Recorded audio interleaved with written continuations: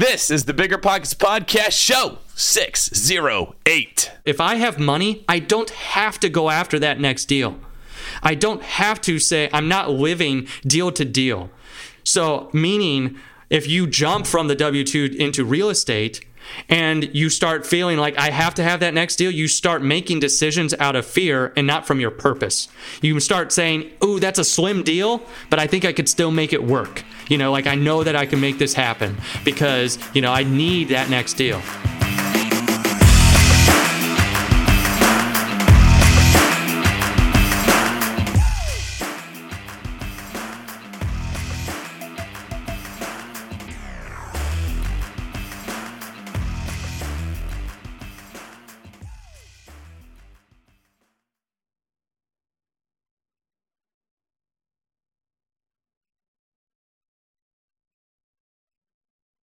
What's going on, everyone? This is David Green, your host of the Bigger Pockets Real Estate Podcast.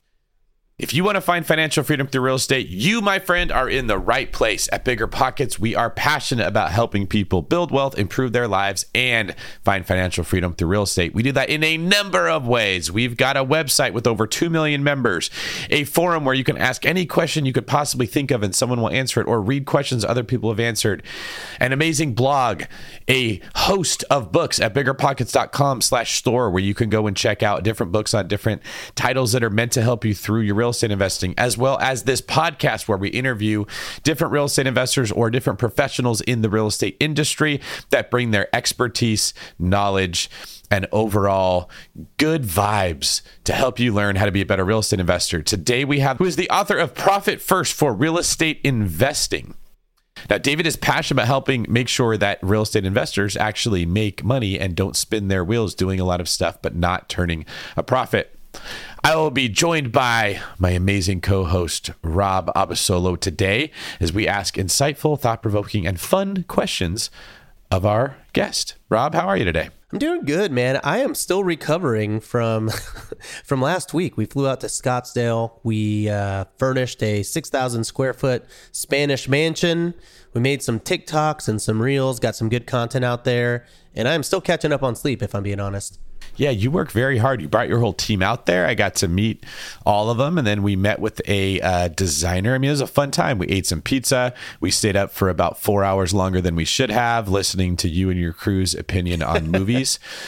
Side note to everybody listening, they are very serious about their cinematography and their filmology with very deep insight. All of them. I mean, even the ones that I wouldn't think have anything to do with making movies were super knowledgeable about that. Rob, were you surprised? Like, do you feel like I kept up with you guys, or was it clearly this is like the fat guy at the gym that can't keep up with our workout? No, I definitely thought that you liked. I think there's a clear love for cinema there, though. But I think my real only disappointment that I've had since meeting you is that you haven't watched. I know where you're going here. Yet. Interstellar. Yeah. Yeah, you haven't watched Interstellar, which is the greatest movie ever. But we're gonna get. Yeah, to when that. I said I hadn't seen it, it kind of.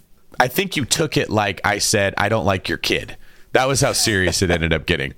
I tried to name my first child Stella for short for Interstellar, and my wife, like, she would have liked the name, but the moment she was like, "Oh, I know what you're doing," she's like, "That's not happening." So we had to settle on Isla. It's kind of there's certain things close. That everybody has. Like, you love the movie Interstellar. Brandon, there's a book called Life in Air that he just talks about to everybody. And if I ever said I didn't like that book, like he just couldn't handle being my friend anymore. It would really burn him. But this is a fantastic property. It's probably the nicest property I've ever seen. Not just that I bought, that I've ever seen in my career. If you want to invest with us, check out investwithdavidgreen.com. You can learn how you can do that. And if you want to book it, you can message us as well, because this would be a really fun place. We plan on having some masterminds out there where we're going to teach other investors how they can invest in luxury real estate or how to run short-term rentals in general. And it's freaking huge. I mean, it'll sleep 20 people pretty comfortably. You could probably sneak some more in there if you wanted. It's on 5 acres. It's got a sport court that we were kind of playing around ideas with what we're going to do to get the most out of that. And then we recorded a lot of footage, so also keep an eye out on our YouTube channels to see how that goes. What was your favorite part of that property, Rob? I think it's just a very, like, it just, you feel so like It's a special property. There's so much to the landscaping. You have the whole view of all the mountains behind you. At the time, there was like a full moon, so at night we were all just hanging out on the roof watching that. And it's just, the architecture is very special. We had to do a lot of work to the actual interior design of the property, but the actual design of the home itself, I really haven't been in a house like that ever. So we'll definitely be learning a lot as we go, and obviously implementing the profit first strategy, I hope. We hope, right? I mean, I was literally thinking of this house several times as we went there, because this is one we're going to have to watch very closely, because a property this size has more than just your mortgage to be considering. You've got extensive like utilities, landscaping bills, all the little knickknacks, the electronics that are going to be throughout the house. This is one where our expenses can get out of hand if we don't watch it really closely, and you have to make sure that it's staying booked. So yeah, way to tie it all together there. So yeah, a little segue, as they call it in the industry. Segue. So speaking of segues, what were your favorite parts of today's episode? Yeah, so we talked to David Richter today, and he's the author, as you mentioned, of Profit First for Real Estate Investing. He just talks about a lot of good things when it comes to investing in real estate, just like his book says, such as cash flow management. Man, just like sometimes if you don't have a good grasp on how much money is coming in and out of your business when you're starting out, you're going to be so lost once you actually grow to a $1, $2, $3, $4, $5 million business. So it kind of gave us a few strategies like the Golden Trio. Watch out for that. That kind of helps you sort of delegate your funds in a way that pays you and keeps you motivated and helps you make building wealth a habit, from the get-go. That's a great point. Yeah. And make sure you stay all the way to the end, because we talk about what questions you could ask your specific bookkeeper when it comes to how to find the right one, what they should be looking for, as well as what fundamentals you should be putting in place to make sure that you are building the right habits when you are starting, so that you have them there, like Rob said, near the end. What's better than low money down? No money down. Now through Rent to Retirement, you can buy a brand new construction turnkey rental property for no money down. Wait, hold on. This can't be right. I need to double check with Zach, Rent to Retirement CEO. Oh, hey, Rob. Zach, how the heck are you selling turnkey rental properties for $0 down? It's not that complicated, Rob. Rent to Retirement has new construction properties up to $20,000 below retail prices. We also have investor loans with rates as low as 3.99% and down payment options as low as 5% or sometimes even zero money down. You get all the cash flow, appreciation, and equity for as little as zero money down. That's an infinite return. Hold on, wait. Let me get on this before we tell it to the whole Bigger Pockets audience. Just head to renttoretirement.com. That's renttoretirement.com, or text REI to 33777. That's REI to 33777 to learn more about how you can get started investing with no money down today. Get your next new construction property at a steep discount or invest with no money down. Head to renttoretirement.com today. We know, and you all know, why it's super important that good tenant screening is absolutely critical to your management process. Luckily, RentRedi, the comprehensive property management software, has a new feature that makes tenant screening a breeze. In addition to TransUnion certified tenant screening, RentRedi now offers proof of income verification. RentRedi's automatic tenant proof of income verification ensures an in-depth check of each applicant's financial stability. With Plaid certified tenant income and assets reports, you can see a potential tenant's income summary and total earnings by month. All tenant screening and verification is paid by the tenant and done through the desktop and mobile app. It's time to say goodbye to gut check tenant screening and feel confident renting out your property with RentRedi. And as a matter of fact, all Bigger Pockets pros have RentRedi included in your pro membership. If you're not a pro, RentRedi is offering you 50% off of their annual plan. New customers visit rentredi.com and use code BP2024. That's RentRedi.com. Using code BP2024. That's BP, like Bigger Pockets, in the year 2024 to save 50% off of 1 year of RentRedi. The easiest way to collect rent? RentApp. RentApp is a seamless, secure, free payment tool for small rental property owners like you and me. Built by a team of fintech veterans behind Square and Cash App, RentApp uses ACH bank transfers to deposit rent directly into your account. Landlords love RentApp for its unbeatable convenience. Isn't it time you made rent collection easier? RentApp, the free and easy way to collect rent. Learn more at rent.app/landlord. That's rent.app/landlord. Today's quick tip before we get into the show. Tickets are on sale now for BPCon. Go to biggerpockets.com/events and pick some up. This is a great time. It is action-packed. I've literally never seen a sad face at Bigger Pockets Con ever. I mean, it's like everyone is having a really good time all the time. If you're sort of introverted and you're nervous about being around new people, there's something about the Bigger Pockets community where it's just very welcoming. There's hardly any butt heads running around at Bigger Pockets, right? Like, it's just one of those things that draws in cool people that are really friendly and engaging and want to talk about stuff. And then if you like people, of course, you're going to love this. So it's not just about what you learn, it's about who you meet, and it's about the way you're going to feel. So get some of those tickets and check out Rob and I. We will definitely be there hanging out, and you might even get to see some of his amazing dance moves in person. Hey, no promises, but I am excited to see your all the David t-shirts, all the David Green t-shirts that are going to be there. All right, without any further ado, let's get into today's show with David Richter. David Richter, welcome to the Bigger Pockets podcast. Thank you for having me. It's an honor to be here. Yeah, so I hear you wrote a book that is pretty popular. People like it. And you got a little bit of experience with real estate yourself. So why don't we start with, we'll ask you about the book, and then we'll find out a little more about your experience in real estate. Tell me about this book and why you wrote it. Oh, man. They're kind of intertwined there between why I wrote it and, my real estate journey. So I have been a real estate investor since 2012. That's when I first started real estate investing, read Rich Dad, Poor Dad, and the rest is history, like a lot of real estate investors. But I wrote this book mainly because during my real estate journey, I worked with several different investing companies, like where we were doing 5-10 deals a month. We scaled it up, 25-30 deals a month. And I sat in a lot of different seats in that specific company, and one of them was the finance seat. I sat in acquisitions, dispositions, property management, project management, but the last seat I sat in was finance, and that's where I saw it click. I saw where the money actually flows from the beginning to the end, and that it tells a story. It told the story of the business, and it sounds pretty cool to be doing 25-30 deals a month, but it's not cool to be losing money every month. So that's where I was like, you go to all these events, you are able to go to, like a mastermind or a meetup group or a RIA or, something like that, and say you're doing these deals. But for me, that was very eye-opening to see that we weren't even making a lot of money at the end of the day. So that was one of the things that sparked it. And then another one was I started working with another investor, and this investor had a small rental portfolio, was doing some flips, but just had no idea where his money was going. Had no idea where his money was, if it was tied up in properties, if he just had a crazy amount of expenses. And I'm like, I bet you there's a lot of investors like this who love doing deals, but who don't like the money side, the finance side, because it's boring education that we get.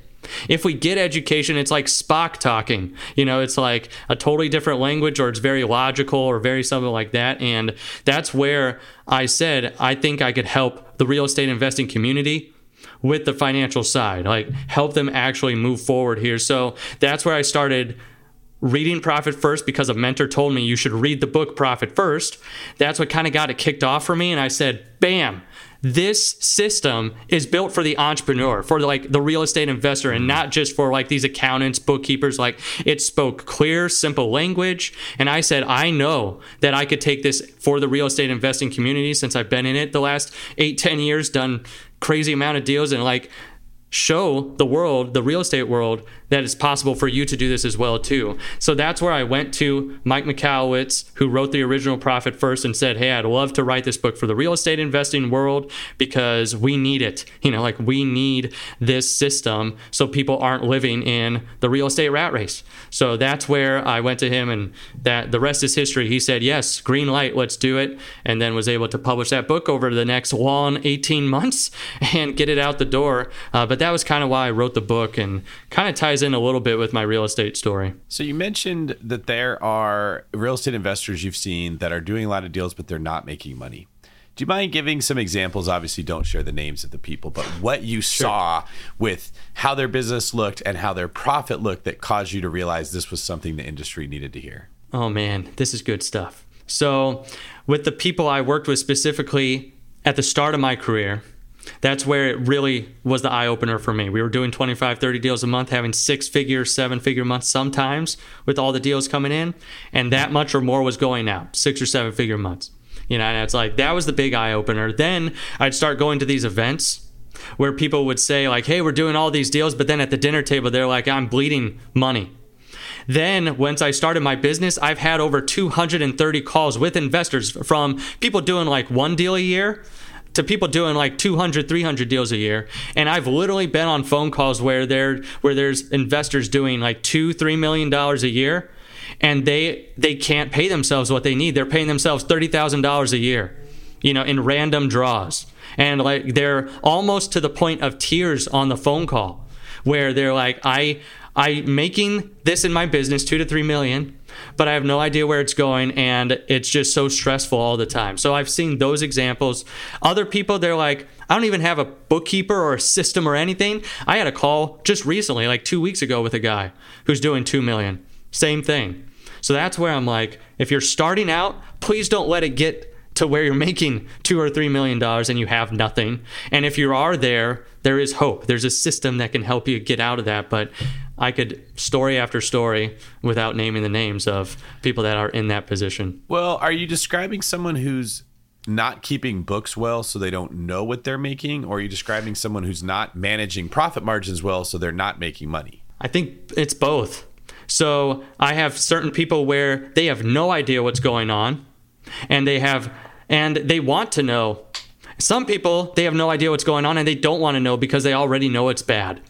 So you've almost got that investor who's like, I don't want to look at this. I don't want to focus on it at all. Kind of put their head in the sand, you know, and like just say, get it away from me. And then there's other people who don't look at those profit margins, who might have someone in place, who are doing who think they're doing well, but if they ever took a deep dive, they would see that their margins are slim, or like wholesale versus fix and flip. They don't know.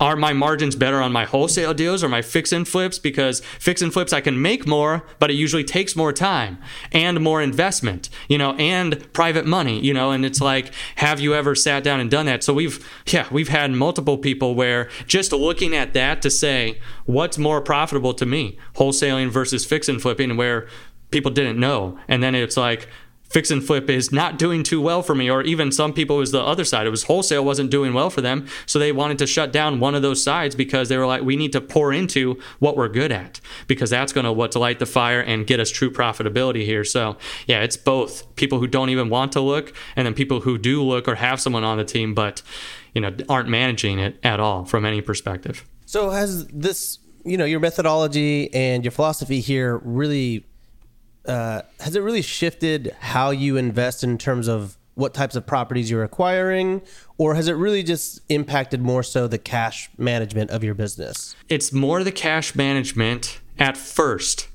But once you start seeing and managing the profit margins, which is what it helps do as well, we've had people literally stop one of their exit strategies or stop one of their revenue sources because it wasn't profitable or they were losing money. So that's where I believe it's both. It starts as a way to manage the cash as it flows through, but then it helps you decide, because it's also, I feel, very personal. What does the investor like to do? And what are they good at? Or what is the team that they've built good at? And what could they replicate and duplicate? Because I think everyone in business wants sustainability. They want to be a sustainable business owner. And I hear in real estate all the time the buzzword consistent. They want consistent leads. They want consistent money coming into the bank account. And this is where having a system like this helps you realize, where am I losing money? Where am I making money? And how do I keep more of it? So that's where, and then it goes into, you can go deeper. What's actually making me profit and what's not? So I guess what would you imagine, or kind of what would you say is the first big mistake that, you know, newbie investors who are really starting to scale up? Because I imagine that the hard part is scaling up, right? If you do one deal, you can keep track of, you know, your contractor, your vendors, everything like that. But if you move up to 5 deals at once, it seems like you're really starting to spread yourself thin in terms of bank accounts and credit cards and invoices and everything like that. So the whole point of the Profit First system is to make profit a habit, not an event. So I don't care if people are looking to do their first deal or have done 1,000 deals. The point is to create a wealth habit inside of their personal systems or their business systems. Like, you could use this for the personal side. Even if you haven't jumped into real estate yet, you could still set this up to start getting into the habit of being profitable. So that's where I feel like at the beginning, it's more about making sure that you're creating a good habit, which you said, what's the biggest mistake? One of the biggest mistakes I see is when someone first starts a business, they have one bank account. They have that one business bank account where all money goes in, all money comes out, and they're tossing a cash salad just all the time.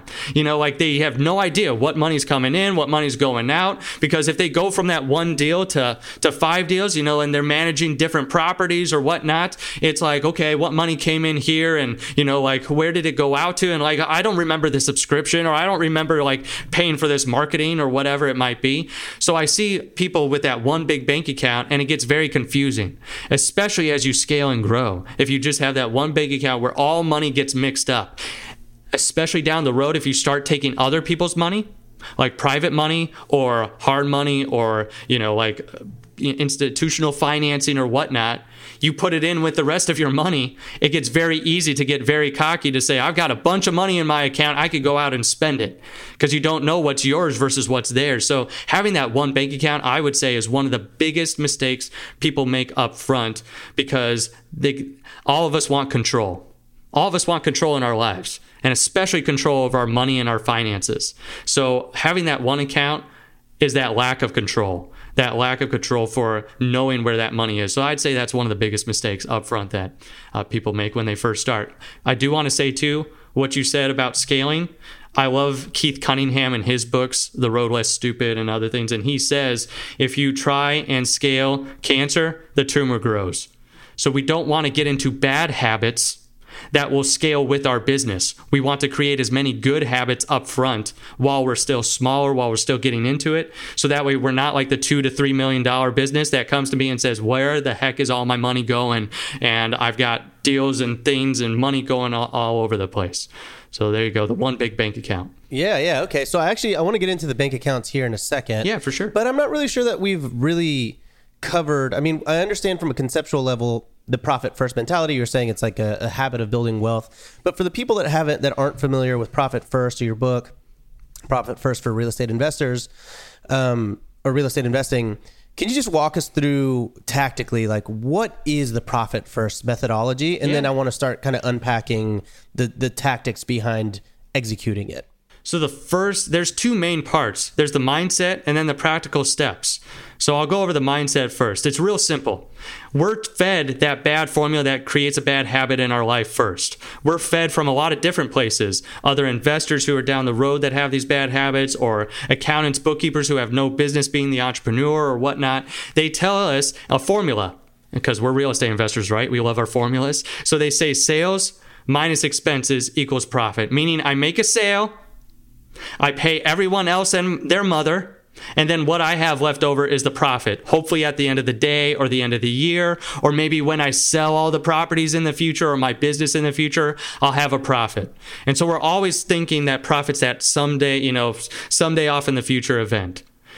The Profit First formula and mindset is it's sales minus profit equals expenses, meaning I make a sale, I take my profit first off the table, make sure I'm being paid and that business is healthy. And then what I have left over is the expenses for the business, to grow the business and to make sure that everything's getting paid. That's the mindset. The problem with that, though, is even with the profit first mindset, is I believe we've heard that from so many different places, from podcasts, from books like Rich Dad Poor Dad, where he says, pay yourself first. Like, how many times throughout all of Robert Kiyosaki's books does he say, pay yourself first, and gives 100 examples of that. And like The Richest Man in Babylon, a portion of all I have is mine to keep. We've heard that philosophy before. Profit First did not come up with that mindset. That is what we've been taught and fed, especially if you're a book reader. So that's where we get that. That's why I like Profit First as well, too, because it's got the practical side of how do I make profit a habit inside of my business or inside of my life? How do I do that? And it gives the practical steps inside the system, which I can go through that now. If you want to get into that, that's a little bit longer portion of what to set up, like the accounts and whatnot. So Rob, just to let me know if you want me to keep going into the tactical portion of how to set up the system. Yeah, for sure. I do want to get into that. This is really interesting though, because really, for me and my network, a lot of our mindset has always been don't pay ourselves. We always just continually reinvest it into the business. And, to this day, I guess barring a few little things, I wouldn't really say that I've ever really taken a dime out of my real estate earnings. So why do you feel that, or kind of what's the dissonance there between the profit first mindset and that? Is it because if you are able to have profit first, it keeps you, paid and motivated, or is it a deeper philosophy than that? Several things here. You just opened the can of worms. So here we go. So profit first, like I said, is all about building that habit, because when you're small, it's easier to start the habit. When you just get started in real estate, you just get started with your business or whatnot, to build those habits. That's what we're trying to do, because if you're starting to do 5 deals a year, then 10 deals, and 20 deals, and 30, 40, 50, you want to have a good habit in place, so that way you are paying yourself and you are making sure the business is profitable. Because if I had a dime for every time someone said, I want to just reinvest everything back into my business, I'd probably have about $150. Nothing to make me rich, but I've heard it a lot. That's where I hear it all the time, that people want to reinvest. I have nothing against reinvesting into the business.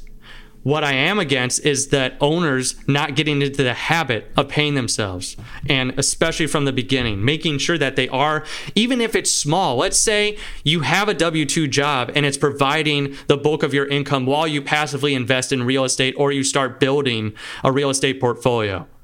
Well, if you're doing that, and you want to quit your W-2 job and go full-time in real estate, it will be way easier if you've started the habit from every deal. Maybe 1%, 2%, 3% goes into a profit bucket, profit account, and you're getting into that habit. And I could go on and on, because there's so many people we've helped where we've seen that. I dedicate a whole chapter of this in the real estate investing book. It's called Reserves Help Your Company Grow, because I knew so many people would ask this question. Because what do reserves really help you as an owner do? They help you get more private money, because if they see that you are fiscally responsible and that you actually can keep cash on hand, then they're willing to lend more to you, whether that's institutional or private money or whatnot, if you're showing them what you're doing. It also is a great psychological impact of, if I have money, I don't have to go after that next deal. I don't have to say, I'm not living deal to deal. So meaning, if you jump from the W-2 into real estate and you start feeling like I have to have that next deal, you start making decisions out of fear and not from your purpose. You start saying, ooh, that's a slim deal, but I think I could still make it work. I know that I can make this happen because, I need that next deal. So reserves help you stay away from that mindset. They also help you in the ups and downs of real estate to capitalize during the down times, and not even in the market. Let's just say you break your ankle, or you break your, you're out of commission and can't go on appointments, or, you get hit by a car, and you're in the hospital for 2 months and can't pick up the phone. If you knew that you had several months worth of reserves in place to be able to handle even the horrible situations, it gives you that peace of mind. That's a huge other thing as well, too. So it's getting into that habit even when you don't need it. If you do have the W-2 job while you're building the portfolio and you're like, I don't need to, so I'm just going to reinvest. You're trying to get into those good habits. If your end goal is to get out of the W-2 cycle and to jump into real estate, you'll be building those habits along the way. Excellent. Got it. That makes a lot of sense to me. Cool. David, I'm curious. The information that you gather, well, let me take a step back. I've noticed with myself, oftentimes when I write a book or when I talk about something, it's because I went and did it.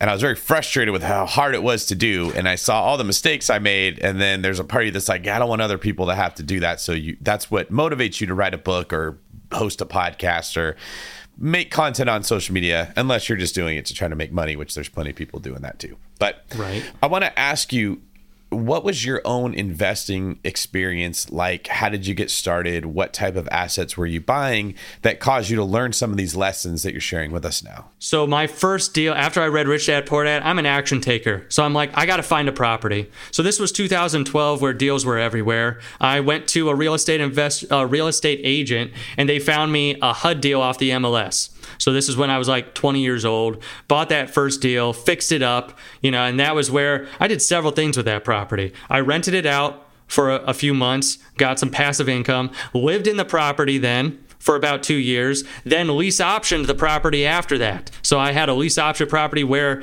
had super tenant who paid, early on time for like 6 months and then cashed me out with his option agreement, his option to buy the property. So I really like options, and lease options. So I built a small portfolio of lease option properties. I also did some wholesale fix and flip on the side while I was working with that company, that real estate investing company. That was huge too. I want to say that was a huge part of my journey. Was when I first read Rich Dad Poor Dad, I said, who is where I want to be? And I want to find them. So I found the circles I was in. It was actually a guy in my church. A guy in my church where he was in real estate investing, and I asked a bunch of people, who's a real estate investor in here, pointed me to that person, and then I said, could I meet with you? So I met with him, and then he said, I'd love to teach you, and train you. And so what I said was, I've got a full-time job now. Can I come nights, weekends, and like learn and like help you and maybe do something for you? So for the next 8 months, that's what I did for free. With no pay. Was like I was learning the business and helping him on nights, weekends. And then that's when I left that job completely. Was 8 months later was when I had started doing some of my own deals, and he offered me to come on board like as a part of the leadership team of that company. So that's where I got started doing more and more deals, and I saw that company go from 5 deals to 25 deals a month.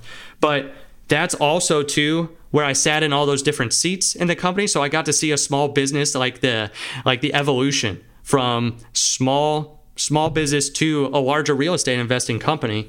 That's where when I sat in the finance seat, it unlocked several doors for me, because up to that point I had my own properties, and it was easier to manage when you, like you said, when you just had a few that you were managing yourself. But then on a bigger scale, like managing 100 doors, was one of the responsibilities I had, was managing 100 of our own units in house, and then also running the finance department and being like the CFO of that department. And I saw that was when I saw that this man who had lost everything in 2008 and 9, it looked like once I knew the numbers, was going to lose everything again if something didn't change. Like, we're losing too much every month. And like, my heart bled for him, because he took a chance on me at the beginning. He showed me the ropes. Like, he let me buy a couple of the properties like from the company and like use some of the contractors there, sometimes like later on down the road. So this was like a guy who I was very much appreciative of. I've had lots of good people in my life, my whole life. So I've been very blessed. I've been blessed with good parents and good mentors and teachers. He was one of them. So that's where, when I saw like we're bleeding money, it was like, we got to put something in place here. And that's where I went to. Let me ask you this. What kind of deals were they? Are these like single family homes? Okay. Single family homes. So we were doing single family, and we were doing all types of properties, like wholesale, okay, retail, lease options, rentals, turnkey, subject to deals. So was this company finding off-market opportunities and then putting them in contract, and then just kind of figuring out how to disposition each individual asset? Exactly. So we had a lot of different exit strategies. At the beginning, it was strictly wholesale, off-market deals. Then as we grew the company, we grew our exit strategies as well too. And I'm guessing what happened is, with all of these different strategies, it reminds me of a restaurant that I used to work at, where our menu was huge. We had like 11 different kinds of fish alone. Nice. And I feel like what would happen is, at the end of the week, we'd throw away a lot of fish because you couldn't sell that much of it. And you'd have all of these different menu items. And so the kitchen was huge, and it was really hard for the chefs to learn how to cook it all. And then I went to work at a different place. It was a steakhouse. We had like 7 kinds of steak, 1 fish of the day, a handful of salads. And so the inventory didn't spoil, and you didn't need as many people to cook it. And I'm kind of getting that vibe from this company, because they had a jack of all trade approach. Did they then have to hire too many employees to manage all of those different dispositions, which is where all of their profit kind of ended up getting sunk? That is exactly what ended up happening. So when I was able to dive into the numbers, we went from 5 deals a month to 25 deals a month, but we went from 5 employees to 25 employees. Yes. Doing all of that. And that's where it's like, I want to make sure we wanted to help. You actually looked at the profit and you realized we're not even though we're doing all these deals, we're not making any money. The only people making money are the employees that we're paying, but the company's not making money. And they didn't see that because they didn't track the actual money from when it came in to what was left at the end. Exactly. It wasn't something that was brought up on a regular basis. And then it was like, when it was too late, it was too late. You know what? I've had that happen in my companies a handful of times. And every time it was when my bookkeeper fell behind. Or like right now, I'm switching from one bookkeeper to another. And so it's like this 3-month process for the new person to get it all figured out. And I don't know how much money is being made. And it's like you're flying blind. You don't have your instrument panel. You can't see what's happening. I get this anxiety now because I'm realizing how important this is. But I never got it before. Because you just see, we're selling a lot of houses or we're doing a lot of stuff. We must be making money. Right. As long as the money keeps coming in, we're okay. That's the mantra of the entrepreneur is just like, it'll be okay. So I totally get where you're coming from because I hear that all the time as well, too. Just the anxiety of not knowing because clarity breeds confidence. It does. Yeah. You know where your stuff is going. That's why Profit First is the first step because it gets the cash. You don't have to know the bookkeeping numbers or the QuickBooks numbers or whatnot, if you at least know where your money's going, like the cash. Because that's where I say to a lot of people is a lot of investors, when they first get started, or even some people at the $1 million mark, have that shoebox full of receipts. It's like that typical picture of them just handing in to their CPA and saying, here, do this and take it. That they're going to do that no matter what. They're still going to do deals though. But if they had a handle on where their cash is going, they're still going to have to manage the cash during that time, where it's going and where they're spending it, what they're spending on marketing and where it's all going. So that's why I like that as a first point. This is a really big problem for the smaller entrepreneur because they're doing everything. Yep. Rob, this is kind of how I see you a year ago, 2 years ago, where you are responsible for sourcing the deal, analyzing the deal, executing the deal, and then you go to the property and you're trying to figure out how is it going to be decorated, how is it going to be rehabbed, how are we going to fix it up. Then you're responsible for getting the listings up, getting the pictures taken. Then you're responsible for checking to make sure that it was even booked, and that's just one deal, one house. And then you do this with several houses, and it gets to be, I think, like, one of the things I've noticed is human beings, we're emotional creatures and we tend to make decisions based on emotions. So if you're seeing, I did a great job getting the listing pictures taken. I'm seeing a lot of bookings that are popping up. I did a great job with whatever. My emotions feel really good. And so I think I'm doing a good job. And you never get outside of those emotions and look at the number on the spreadsheet that tells you, well, did I make money or did I lose money, right? So you can just be going along fat, dumb, and happy thinking everything's fine because you don't think you should even be checking it. And I notice this happens especially when somebody is very, very busy, when they're doing it all on their own. Like, it's a public service announcement. When you think that you're saving money because you're doing everything on your own, you might not be because you're not looking at running the business. And when you think that you have delegated all your work away and you think you won that way, you might not be, because the employees might be the ones taking up all of the money, right? You have to make sure everyone's productive. Do you have any advice, Rob, on your own story with like how you can kind of relate to some of what David's saying here? Oh yeah, man. I mean, I think I'm kind of on the end of not staffing up just because I now have about 9. So, before about 3 months ago, it was just like my business partner and my assistant, and very easy to keep track of profits and everything like that. Now I have about 9 employees, and they're all part-time and they all do different things, but payroll hurts. It's kind of one of those things where before I could rest on my laurels a bit many, many months ago, but when you're running a payroll for 9 people, that can be $20,000 to $60,000 sometimes. And for me, now I have to really dive in and, we'll get into the bank account stuff now. But now that I have so many different streams of income, I've got probably 8 or 9 at this point. I've got a bunch of different businesses. I've got different employees. I'm now at the point where I've sort of recognized that if I don't spot that iceberg in front of the Titanic, things are going to be pretty bad in a couple months. So I've been very diligent about working with my bookkeeper, opening up different bank accounts, and really just trying to get ahead of it. I haven't really fully figured it out because I think that's always part of the growing pains of of running a business. But it's one of those things for the last year up until recently. One month you're like, oh my gosh, I'm making a lot of money. And then the next month you're like, what? I don't think I actually made any money last month. Oh wait, this month I actually did make money. And it's just kind of like not really having systems or disciplines in place for me was really something that was tough to fix. It's a lot tougher to fix all of the bad habits now today that I started years ago. But, it takes time. It takes several months to really get into the nuts and bolts of it. I'd also say what you said there about emotions, David, was so great. Because especially when you're starting out and you're doing all the things, wearing all the hats, then you look at your bank account, that one bank account, and say, do I have money to do this? And you're making that emotional decision on what's in the bank account today, and can I spend my money on this marketing or whatever, or hiring this person?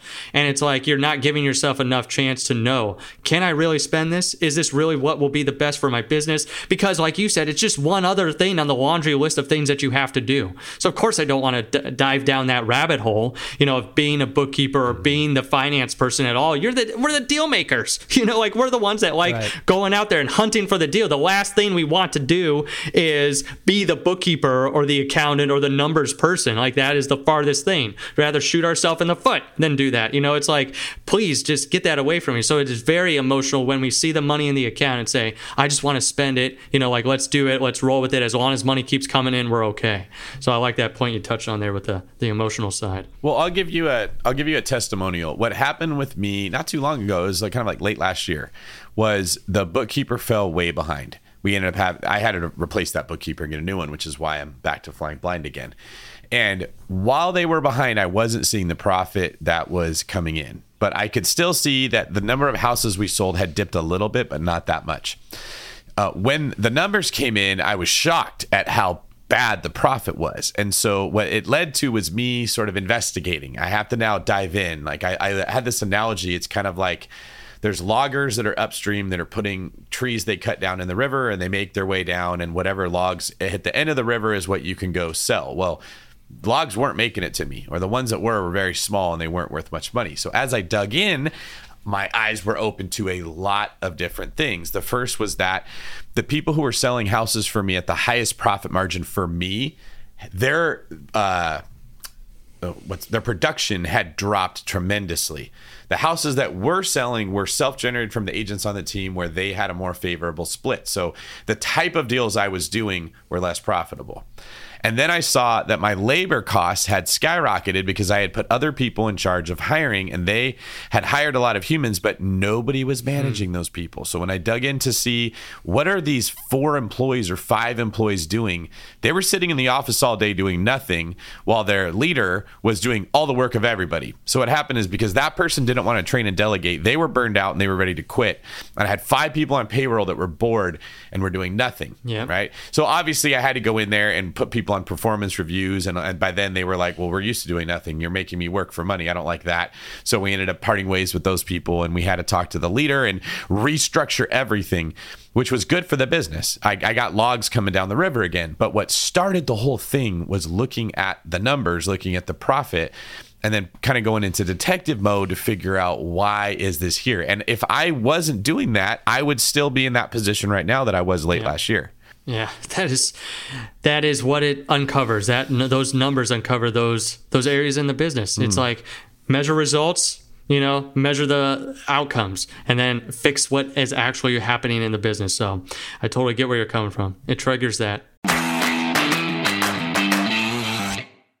We know, and you all know, why it's super important that good tenant screening is absolutely critical to your management process. Luckily, RentRedi, the comprehensive property management software, has a new feature that makes tenant screening a breeze. In addition to TransUnion certified tenant screening, RentRedi now offers proof of income verification. RentRedi's automatic tenant proof of income verification ensures an in-depth check of each applicant's financial stability. With Plaid certified tenant income and assets reports, you can see a potential tenant's income summary and total earnings by month. All tenant screening and verification is paid by the tenant and done through the desktop and mobile app. It's time to say goodbye to gut check tenant screening and feel confident renting out your property with RentRedi. And as a matter of fact, all BiggerPockets pros have RentRedi included in your pro membership. If you're not a pro, RentRedi is offering you 50% off of their annual plan. New customers visit rentredi.com and use code BP2024. That's RentRedi.com. Using code BP2024. That's BP, like BiggerPockets, in the year 2024 to save 50% off of 1 year of RentRedi. Pretty good little episode, right? While you were listening, you could have been getting paid rent with RentApp. Landlords love RentApp because it makes rent collection a breeze. RentApp uses ACH bank transfers to deposit funds directly into your account. Setup is straightforward for renters, and landlords don't need to download anything. Both have peace of mind with the digital transaction history. Isn't it time you made landlording a little easier? RentApp, the best way to pay or collect rent. Learn more at rent.app/landlord. That's rent.app/landlord. You're trying to close on your next rental, so why is your insurance company dragging its feet? With long lead times and never-ending paper forms, it's no wonder it takes forever to finally get a policy. Modern investors deserve better. They deserve Steadily.com. At Steadily.com, you'll get fast, affordable landlord insurance available online 24/7 in just a few clicks. You can even get next-day coverage, which takes just minutes, by the way, to obtain. And you can do it all from your phone. Steadily was founded by landlords who created insurance products tailored to the unique needs of this industry. It's their sole focus, and that's why landlords nationwide consistently rate them 4.8 out of 5 stars. So whether you've got a single-family, short-term, or multifamily portfolio, Steadily.com can secure the best coverage at the best price to protect your properties. Discover how Steadily can save you both time and money on your rental property insurance. Visit Steadily.com for a commitment-free quote tailored to your needs today. So what's your advice for the person who is sort of like business is just starting to pick up for them? They're a real estate agent. They're selling more homes. They're a flipper. They're getting some deals under contract. They're making some progress. Or maybe they got into short-term rentals. And like, man, my place is booking all the time. I'm at 80% occupancy. But they don't really know what money they're making or not. Where do they start? So here we go. Here's the tactical side of Profit First, which this is really, even if you're listening and haven't done your first deal but are thinking about it, we're going to help you create the habit. And if you are doing the deals right now, or if you are down the road and you've done 1,000 deals, this will help you keep more of the money in your pocket right now and know where the money's going. So what the tactical steps of Profit First is if you've heard of the envelope system, like Dave Ramsey's made that popular, or, like other people, or your grandma might have done, or you might do it with your personal finances of putting cash in different envelopes. Well, we want to modernize that envelope system for the business. So that way we know where our money's going, because a whole lot of people, when you first get started or even down the road, probably look at their bank balances more than they look at their QuickBooks software or like their finance stuff. So they're looking at their bank accounts a whole lot more. So we want to leverage what people are already in the habit of doing. And we want to create a good habit. So that's where, when I said that first big mistake that people make is that one big bank account where they just have all the money flowing into, we need to split up those accounts so we know what money is actually ours versus what we can spend on the business. So that's where I would say the golden trio of bank accounts, because I'm a pretty typical human being. If you were able to see me in person, you would get why I like the finances, numbers, and like big movie epic sagas like Star Wars, Harry Potter, like got the glasses here. But that's where I love those big movie epic sagas where they have the 3 main heroes like Luke, Han, Leia, always pushing the story forward for good, making sure good wins in the end. Well, as you create your business, that's your epic saga. That is your big movie that you're going to create and either pass on to the next generation or to your employees or to, like the other people, or sell one day all your properties, or sell, or pass those properties on. That's where you need 3 main heroes in your business, this golden trio. So what is that golden trio of bank accounts? Number 1, a profit bank account. Number 2, an owner's compensation bank account. And number 3, the owner's tax account. And I always get, what are the difference between those accounts? Profit is for the reward of starting your business, trading in the 40 hours working for someone else, working 80 hours for yourself, and kind of what you had mentioned, Rob, like that feeling of, hey, at least I'm making profit. Like at least if I'm going to put in all this work, there's money there for me to spend. That profit is for you to take out on a quarterly basis up to 50% of what's in that bank account and spend it on whatever you want, unless you have bad debt, like debt that's keeping you up at night. Use that account to start wiping out bad debt. So that's the first one, the profit account. The number 2, owner's comp. Owner's comp is kind of a big one here. This is kind of like the linchpin bank account, because the owner's comp is, if you're in a W-2 job right now and you want to get into real estate, it's how fast and how consistent can I start filling up my owner's compensation bank account to get out of my rat race, either my W-2 rat race, or if I've jumped into real estate, like what is that number that I need consistently to pay myself to make sure all my expenses are covered personally. So that owner's compensation is for me to take on a weekly, bi-weekly, or monthly basis for the work I do in the business. That's why it's different than profit. Profit's the reward. Owner's compensation is to get you out of your rat race. Then the owner's tax account is to make sure as you make, especially if you're in the active real estate world, like the end goal is to sell the property and not to hold it, you're going to need to hold on to some money to pay the tax man at the end of the year. So that's what that account is for, and I call it the golden trio, because all those are to make sure the owner is healthy. Because if the owner is healthy, you can make good decisions, which puts more money in your pocket, which you can buy the properties you want, and you can also go out there and find the good people on your team if you want to grow and scale, and you're going to have profitability while you do that. So those are some main ways, the 3 main accounts that I like to set up at the very beginning. And I always tell people, if you're like, 3 bank accounts or 4 or 5 or however many, that sounds like too much. The whole point, like I said, is to make profit a habit. So if you go away from this podcast and just do this one thing, I promise it will make you more money this next year or help you keep more money. Set up one account. If you aren't in real estate yet, set it up at your personal bank. If you are in real estate, set it up with a business account. Call it profit and transfer 1% of all income that you get. Just get into the habit. Everyone can start at 1%, and everyone can start with one bank account. So if you're on the personal side and you're like, I want to start this habit, like once I jump into real estate, I'll already have that. I'll take like a portion of all my W-2 income and put it in this account when I first start. And maybe that could be maybe that profit account becomes where you could buy your first property, from that account. Or if you're already down the road and you want to see if this system works, start that. I've literally had a person where I was on I think it was a podcast with him like 2 years ago when I was on there with him, and said to do this. He set up that one account, and then he called me a year later and said, I totally forgot about that account. My wife set it up for me, and we have like over 5 figures in there right now, and I completely forgot about it.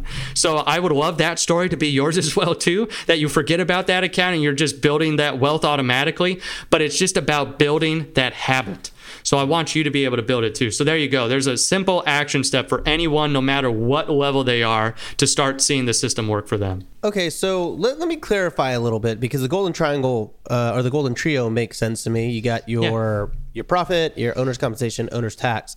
Is there not like a 4th bank account for expenses? That one you already have. You already have the bad guy in your business. That's that one bank account where everything's going in and out of. That's what we call the OPEX account, where that one pays for the actual expenses of the business. You already have that one set up inside of your real estate company or even in your personal finances. That's where everything flows out from.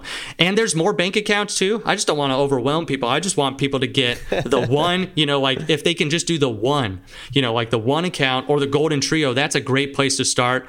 The operational expenses, or the OPEX account, like we call it in the Profit First system, is already there, and you already have the villain that's already, eating all the expenses and all the cash. So do you kind of, when you're talking about these 3 different, the tax, the compensation, the profit, is that something that kind of takes a lot of working through with your bookkeeper to explain the concept of those bank accounts, or is it kind of like outside of the bookkeeping of your business? So in the bookkeeping aspect, it's real simple. You just tell them, I'm setting up 3 accounts, and all you're going to see in there is transfers. I'm not going to be paying expenses from these accounts. I'm not going to be like moving, like money in there every day or whatnot. It's going to be, here, money comes into the business, I move it into those accounts, and then I either pay myself on a consistent basis, and that's where payroll comes out of owner's comp.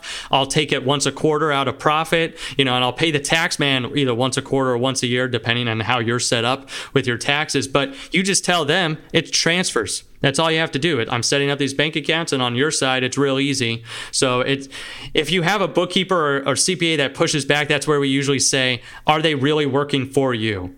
Like, are they working to make sure that you are being profitable and that you're putting good habits into your system? But it's not more work on their end. What's something you can ask a bookkeeper to determine if they're actually caring about your profit or if they're just reporting to you what you're already doing? What can you ask them? That's a great question. A great question would be, do you care about my profit? No. Right? Exactly. Do you care about it? But are you, do you know the profitability? Or what don't I see?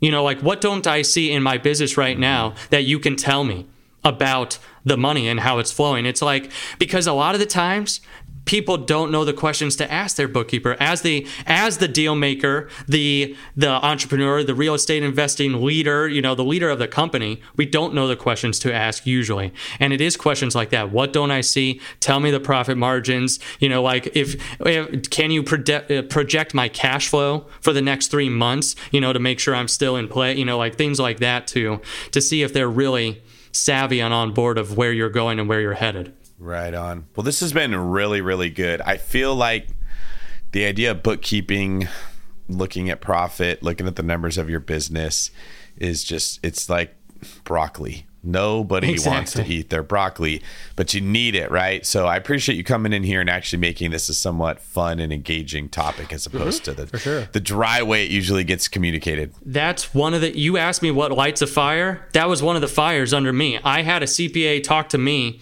talking over my head, like he knew more than me. And I'm like, this is crap. Like, if that's how he's talking to me, just think about how he's talking to other owners or other real estate investors or, that. And it's like, number one, they're making it dry and boring.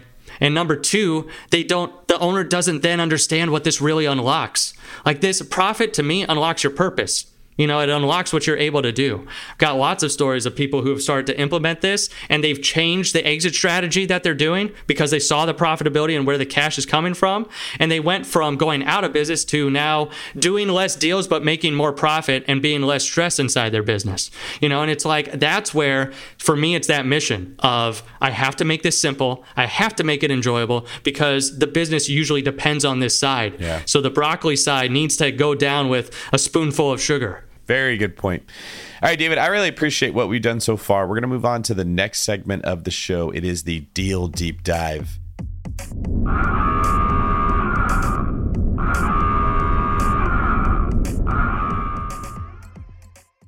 In this segment of the show, we ask investors about a specific deal they've done. We'll fire questions at you back and forth, and you can fire them right back at us. Do you have a deal in mind that we can dive into? Let's do my first deal. I want to do the very first deal I did. All right. What kind of deal was it? I bought it off the MLS. It was a HUD foreclosure deal. So it was right from the MLS with a real estate agent that... Single family home? Single family home. Yep. 3-bed, 2-bath house, like 1,200 square feet. I still remember the square footage, 1,235. And how much was it? I bought it for $50,000 in 2012. How did you negotiate that price? How did I negotiate? I told my agent, I ran the numbers because I had listened to, at that point, to the Rich Dad Poor Dad and Bigger Pockets and like other things and had a formula. So I plugged in what I thought the ARV was and then what the ARV minus repairs minus, the percentage, like 60% at that time. And I said, please offer $50,000. And the bank took it, like off the first thing. Cause this was back when there was multiple houses on the market like that. How did you fund it? How did I fund it? That's where I actually went. I went to a mortgage broker at that time and said, I had already read up on this too. I had said, there's a specific type of funding I want to try and secure. And I think they might still have it, but it was FHA 203K, meaning they would give you the purchase price plus repairs in order to get it done. But they were just very they put their thumb down on, every step of the process and the project. So it was not private money where someone just gave me that money. I actually went to a mortgage broker. They hooked me up with a FHA 203K loan, which was purchase plus repairs. All right. What was the outcome? So the outcome, spent, had a budget of $25,000 in repairs, spent $30,000, go figure. And on that first deal with the contractors, and from there rented it first and cash flowed about $300 a month for about 6 months, and was able to cash flow that. And that was while I was in college. So I'm like, this is awesome. I'm working my job and also being able to cash flow the money. Then I was in that house. I moved into that house when I first got married and lived there for 2 years, because I also read is if you lived in a house 2 out of 5 years, when you go to sell it, you don't pay any capital gains. So it was very intentional that we moved in there. I lived there for 2 years, bought several other houses on the side, then moved into another house at that time, and then rented that one to the lease option tenant, where I put a lease with an option to purchase. That person was super tenant, paid early, actively worked to get a loan, and 6 months later bought me out of that house. And I believe at that time I cleared $15,000 on the sale, and it was completely tax free because of the capital gain, like that specific law with at that time. So that's how the deal shook out. It's pretty good. And what lessons did you learn from this deal? Oh, lots of lessons. Number one, get around good people who have been where you are, and where you want to be, I should say, not where you are, but where you want to be, because that's where I started going to the real estate investors and the people that I knew in the local area and said, do you have someone, now that I've rented it out, now that I've fixed it up, do you have someone that can help me get a lease option in place? And so I did. I hired someone to help me get a tenant in place, because I knew that I wouldn't be the best person for that. But I had seen that. I had seen that from the other deals I had done and from working with the companies that I had. So that was another big thing, was if I'm not the expert in an area, I need to make sure that I hire the best people for those specific areas of the deal. Very sound advice there. I'm curious, I know that you sold off your portfolio. What motivated you to want to get out of owning property right now? So I sold it for 2 major reasons. One, financial freedom. And we moved across the country. I moved to Florida and am happy down here because I lived outside of Chicago and it is horrible in the wintertime. So I wanted to move across the country. The second thing is this mission that I'm on now. Once I literally took a big portion of what I sold of those properties and poured it into this to be able to help the real estate investing community and just business owners in general not live in their rat race, to get out of this, to know that this is out there, to what you already said, David, that it's about making it the pill that's easier to swallow, the broccoli with a spoonful of sugar, going out there and getting a system that's easy for them to implement that could save their business, number one, or could make them profitable at any time. So those were the 2 main factors of why I sold it. But I'm in Florida now, and I'm looking at deals down here. I'm looking at other things. So I love real estate. I won't, this is something that's in my blood. That's for sure. Wonderful. All right, we're going to move on to the last segment of today's show. Famous for. In this segment of the show, we ask every guest the same 4 questions every episode. And I'd love to see what your answers are going to be. Question number 1, what is your favorite real estate book? Okay, I will not just say my own, Profit First for Real Estate Investing. I will not. Profit First, right? I was going to say. Oh, man, my favorite real estate book, one of the biggest ones, and this is going to sound crazy, besides Rich Dad Poor Dad 2. I don't want to just be typical there. I would say Brandon's book on rental real estate investing. I literally took that book, outlined it, and we were able to get 99% collections rate from from breaking down Brandon's real estate, managing rental properties. That's probably one of the clearest books where I took it and put it into a system and actually saw real results from following step by step what someone had put inside a book. And I say that other places, not just on the Bigger Pockets podcast. So that would definitely be one of my favorites. What about your favorite business book? The Road Less Stupid by Keith Cunningham. It's all about thinking time, the process of thinking, and then every single chapter from there is literally questions, deep questions to ask yourself if you're having an issue in your business or life or whatnot. It's a great book. I always get frustrated when I look for answers and I get told to ask more questions, but that always ends up being what the answer The answer is. what the right? answer is. Yeah, there's a part of human nature that wants the quick fix all the time, and life just doesn't work that way. So outside of writing deeply impactful and amazing books, what are some of your hobbies? I love to golf. I also like going to mastermind events and hanging out with cool people. That's probably the biggest two. And I have a 5-year-old daughter. So playing hide and seek or hot and cold or some of these things are one of my favorite hobbies and pastimes right now. And definitely am loving this stage of life with her. Rob and I were just talking about that, how we can try to bring family and friends into some of the real estate investing that we're doing and bring those two worlds together, because real estate works best when it's not, this is my job, this is my family. Like, it's a relationship business. You kind of have to figure out how to make it all work together. Yeah, that is so good. On Sunday night, I call it the Profit First Life. I put all the things in that I want to do first for the week. Spend time with my kids, spend time with my wife, like the things that really matter, like for me and right now in this stage of life. So yeah, I love that, trying to incorporate everything, every aspect of your life together. All right. In your opinion, what sets apart successful investors from those who give up, fail, or never get started? That's it. It's not taking action. That's the biggest thing. I've seen so many people make so many mistakes and they still run $1 million business. Then they're no smarter than any of us, and they're out there doing something though. They're actually taking what they learn and putting it into practice. So that's what I would say is the biggest thing. Also implementing profit first, of course. Of course. And then lastly here, can you tell us where people can, find out more about you on the internet? Yes. So here we go. I want to make sure that you can get actionable steps from here. So I asked about this beforehand, where I want to give you tools for Profit First to be able to start it right away. Meaning, where do I put the money? What are the accounts? What are the goals I should be shooting for in these accounts? So if you go to simplecfosolutions.com/biggerpockets, that's where you'll get your gifts of like the tools and everything to start implementing right away. Also give on there the audio book, because I recorded the audio as well too, because I am a real estate investor and I know most real estate investors listen to books, especially if you're listening to this podcast right now. So I wanted to make sure I recorded it.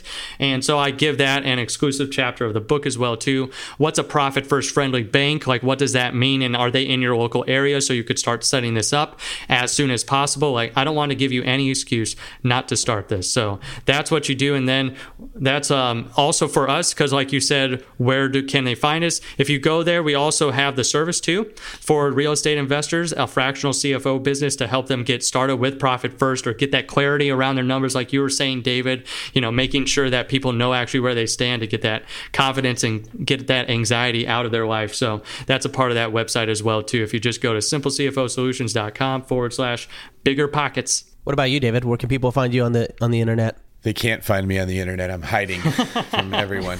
I'm taking the Tupac road. Now, I'm at David Green 24. Very boring name. There was 23 David Greens before me, and I am the 24th. Sort of makes me sound like a king, right?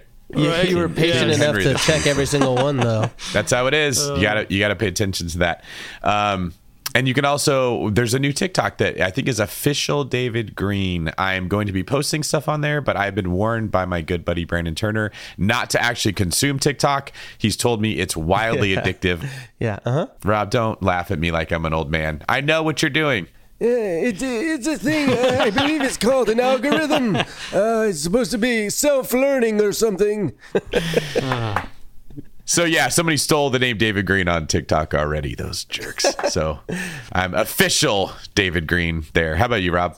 People can find me at Rob Built, ROBUILT on YouTube, youtube.com/RobBuilt. It's not the most visited website on the internet, but maybe after this podcast it will be. You can also find me on Instagram at Rob Built. And, if you want to catch me dancing on the TikTok, you can also follow me at Rob Builto. Throw a little O at the end of that. You can also see him dancing on his Instagram. Check him out there. Story from a couple days ago. Incredibly impressive dance moves. And if you want to see Rob and I together, follow me on YouTube at David Green Real Estate. Follow him at Rob Bill. And there is a video coming soon of us in Scottsdale, Arizona, checking out the house we have before we made it even more dope. It's going to be good. It's going to be real good. David, thank you very much for sharing what you shared today. Any last words before we get out of here? Make profit a habit. Set up that one account. Call it profit, transfer 1%. That's all you do. I promise it will help you keep more money over the next year than you thought possible. Start building that habit as soon as you can. All right. Thank you very much. I'll get us out of here. This is David Green for Rob Bojangles Abasolo, signing off.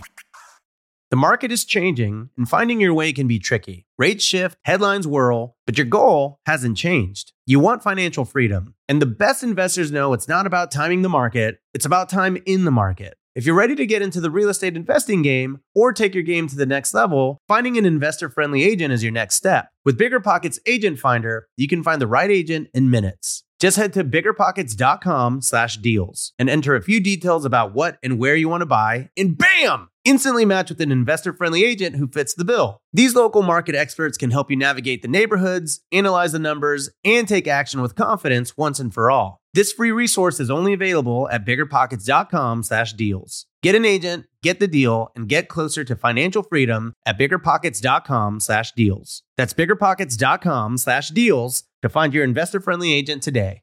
The content of this podcast is for informational purposes only. Past performance is not indicative of future results, and all host and participant opinions are their own. Investment in any asset, real estate included, involves risk. Use your best judgment and consult with qualified advisors before investing. Only risk capital you can afford to lose. BiggerPockets LLC disclaims all liability for direct, indirect, consequential, or other damages arising from reliance upon information presented in this podcast.